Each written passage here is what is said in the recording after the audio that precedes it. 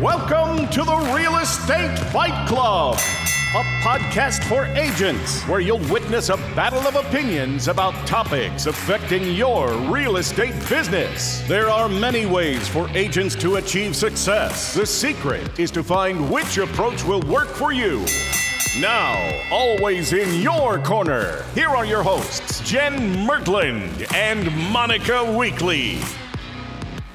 Hello, and welcome to this episode of Real Estate Fight Club, where we talk about, are you going to realtor jail? We discuss professional standards committee cases and code of ethics violations. Here with me today is Jim Camarata from KW in Minnesota. Hey, Jim. Jennifer, how are you? I'm good. I'm interested to talk about this case because it's how far should we go in counseling our clients? And I feel like we might get in a fight, which we might. That's okay. What I live for. Yeah. Before we even dive into this, my initial reaction is most agents I feel step over the line, and they take it upon themselves to be the parent and the best friend and the attorney and the real estate agent and the inspector and all these things that they are not. So, yes, tell us about this case. Okay, so you can look at it from that overly protective scenario to the laissez-faire. Yeah. I'll pull out my high school French, laissez-faire approach. So here's the scenario. You've got a buyer, and you write a purchase agreement. And of course, before you prepare it, you always get the seller's property condition disclosure. The disclosure clearly rock most of the time. But I feel like that's a different podcast. It's a whole different, a whole different you get an inspection. But it was provided by the seller, and the seller said that the air conditioning was not working. Okay, nothing elaborate, just the box was checked, does not work. Great, they disclosed something that didn't work. Wow, it's a miracle. Yeah, great. Okay, so that was good. So far, so good. So proceeding with the purchase agreement, there was a home inspection. The home inspection declared air conditioning. It doesn't blows work. air, but it doesn't cool. Oh, it blows hot air when the heat is on. It blows air. It blows air. They didn't specify hot or cold. It blows air, but it's not cold. Basically, it doesn't work. Basically. Okay. Yeah. Okay. So the seller also confirmed, by way of the conversation with the agents, that it hasn't worked for a long time. Okay. So let's They pause. must not have lived there. So let's pause. No, the little old lady lived there by herself. Okay. What would you do as an agent? How would you then proceed? Would you reach out to the seller, to the listing agent? That's a violation of license law. Reach out to how the would seller. you? Yeah, and how would you approach and counsel your buyer? What would you do? First of all, I would work with sellers. But if we happen to have a buyer, if I'm reading the disclosures and it says, and I'm assuming that my buyer is a owner occupant that is not in the business. Okay. Because if it's an investor, it's different. Okay. So owner occupant, not in the business. All right. When we read that, I would request if there was any additional information about that when submitting the offer, or ask has anybody looked at it or whatever, just additional information. And then I would tell the buyer that they probably want to also have an HVAC person look at it, because the inspector is a generalist, not somebody specific. And we already know this doesn't work. But does it not work to the tune of the filter needs to be changed and the batteries need to be put in it? Or does it not work it's leaking Freon, or is it dead? What are we talking about? Is it $100 fix, or is it a $5,000 fix? Yeah. And wouldn't you prepare? Yeah. And wouldn't you prepare an amendment? In our world here in Minnesota, we would prepare an amendment and take it back to the listing agent, requesting that the seller at least have a licensed HVAC technician service the equipment and get it working properly. No, maybe. You mean as part of the inspection request? Yeah, after the inspection is done, you've got a time period. Well, maybe it's different in Ohio, but in Minnesota, we would prepare an amendment that goes back to the listing agent, and the buyer would request the seller to have it serviced and operable. Here's the thing, and I think this is where we're going to diverge in the Yellowwood, is that this is a conversation on how do you guide your clients on what to request in an inspection request. And this is based on what the inspection comes back. So number one, with this, I would have told them you may want to have not just a generalist inspector, but also an HVAC inspector, right? Because we already know that it's not working. Yep. So let's say it comes back. Let's say the inspection repairs come back and it's always 4 million things on there. I'm of the mind of asking for money rather than the seller to repair it. Because in my head, the seller they may not repair. It hasn't been repaired in how many ever years. So why not just get the money and repair it yourself? Okay, that's one approach. It doesn't matter. But would you have had it was part of what you already knew. You knew it wasn't working. And so did you submit your offer according to something that said, okay, we're going to allocate about this much to get it fixed? And then your inspection came back saying it was within that threshold, then you wouldn't request anything. Okay. But you would have had that conversation with your buyer client, correct? How do you want to handle this? It doesn't work. Do you want to inspect it further? Do you want the seller to address it? Do you want them to give you an allowance? You would have the conversation. What do you mean? Okay. Oh my God. My point exactly. So here's what this particular agent did. In her infinite wisdom, she suggested that the seller provide one of those 1-year home warranties. But it's likely not covered. Okay. You're spot on. She knew that pre-existing conditions were not covered, but yet she got the seller to provide that at closing. It didn't matter.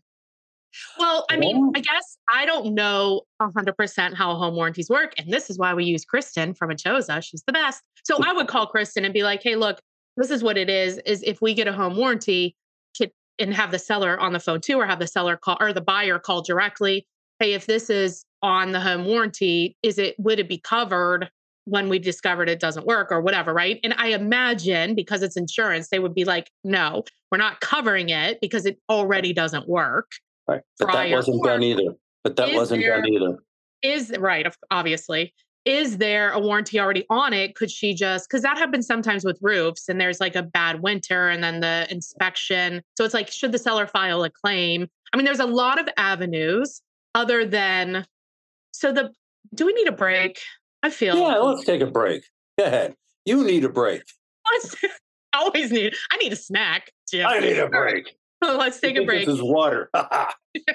Hear a word from our favorite partner. And when we return, we are going to send this agent to jail, I feel like. Hey guys, Monica here. I want to talk to you about one of the favorite partnerships and tools that I have in my real estate business, and you're going to want it in your real estate business too. It's Achosa Home Warranty. The best in the business, guys. They're different. And after all, isn't that what we want? Something that finally works for our homeowners. Achosa does a couple things different, but the one thing I want to highlight right here is that they let you choose your own contractors. Yes! That's what Achosa means after all, the ability or the power to choose. And so when your homeowner has something that needs fixed, they can call their own contractor, they can have them come in and get the quote, and right there on the spot, call the Achosa Home Warranty customer service, and they will approve the work right then and there, and your contractor can get started, and the problem can be solved, and we're out the door. Isn't that awesome? So Achosa Home Warranty, guys, here's what you need to know. Use code Fight Club when you sign your buyer or seller up, and that will give them $25 off their policy. $25 off with Fight Club. If you need to call, here's their number, 888-509-2916. 888-509-2916. Achosa, A-C-H-O-S-A, Home Warranty. Fight Club for $25. Go get it. All right, welcome back. So I just want to recap, Jim. The buyer's agent and the buyer saw in the property disclosures that the HVAC was not working properly or not working or whatever. During the inspection showed that it was not working. It corroborated the issue, but there was no additional information about it, and there was no specific check on what was working, was not. Buyer agent suggested that the seller offer a warranty. That's where we're at, correct? Yep. And this buyer agent also knew that pre-existing conditions were not covered. Why would they? How would they? I guess I would assume that they didn't know that if that was their solution. No, she was questioned. What? She was questioned by the panel, and she knew that it was pre-existing conditions were not covered. Why would she make that suggestion? This is the whole crux of the matter. She had knowledge that she did not put forth. She did not discuss all the different options with the buyer client to address the air conditioning, suggested a home warranty that when the home warranty sent a technician out, the technician said, this is a pre-existing condition. We don't cover it. So this is a violation. She didn't do her job. Obviously, this is a violation of what article? 1.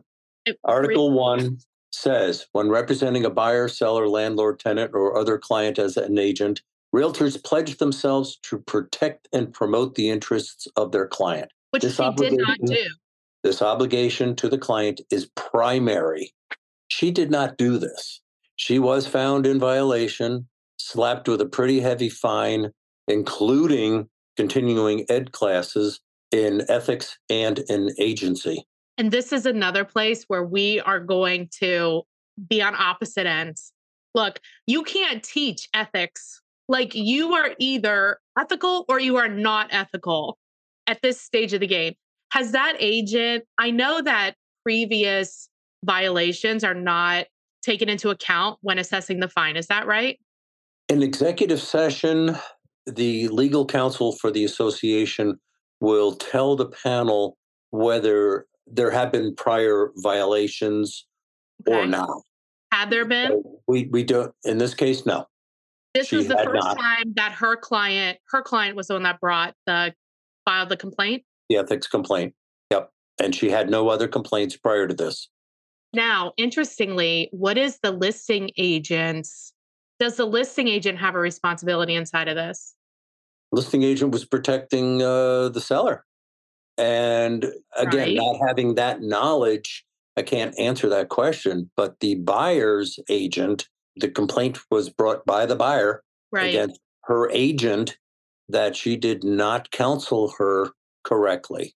She left out a lot of stuff and just did not put her interests first and foremost. The buyer's perception was that all she cared about was getting it closed and getting commission. That's certainly what it seems like. Buyer's perception, be it right or be it wrong, perception is reality. Well, it seems like that's exactly what happened. Mm-hmm. Yeah, she didn't do her job. These are the type of people that... Shame on her. Right. I mean, this is why... Oh, my God, this is terrible. Well, so they didn't go to realtor jail. They got a fine.